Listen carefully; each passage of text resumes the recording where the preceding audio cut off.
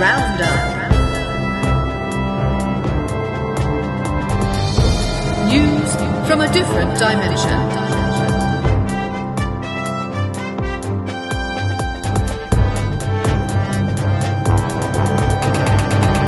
Good evening. Mass evacuations from Los Angeles to a barren site in the Californian desert near Coachella occurred over the weekend. Many Hollywood residents were rattled by the lack of traffic on deserted LA area streets. Said one, quote, "It normally takes me half an hour to get to yoga class.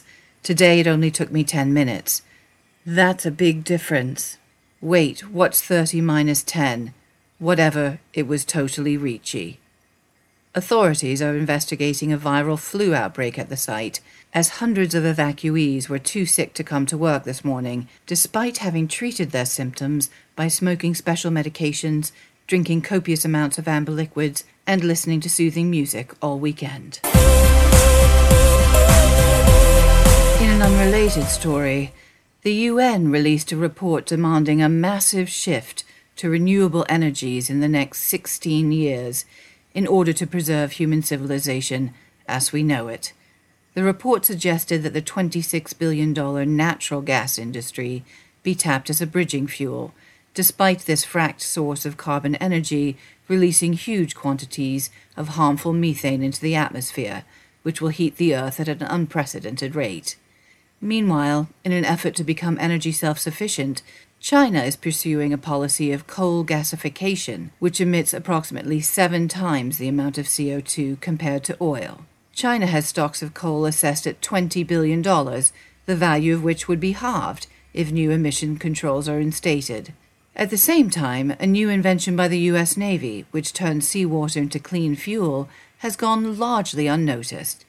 Questioned whether this was because seawater, unlike fossil fuels, is not considered to be profitable, Thomas Jefferson stated, quote, "The end of democracy will occur when government falls into the hands of lending institutions and moneyed corporations." Money released this reply, quote, "I am your all-powerful overlord. You will obey me, or I will shred your fingers with 1,000,000 paper cuts with my sharp edges. It is the law."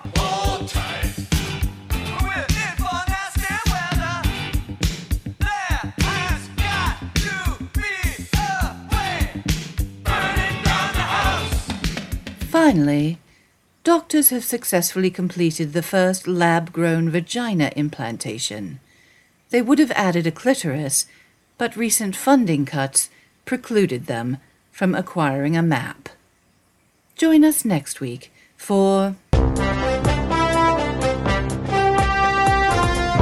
Parallel Universe News Roundup.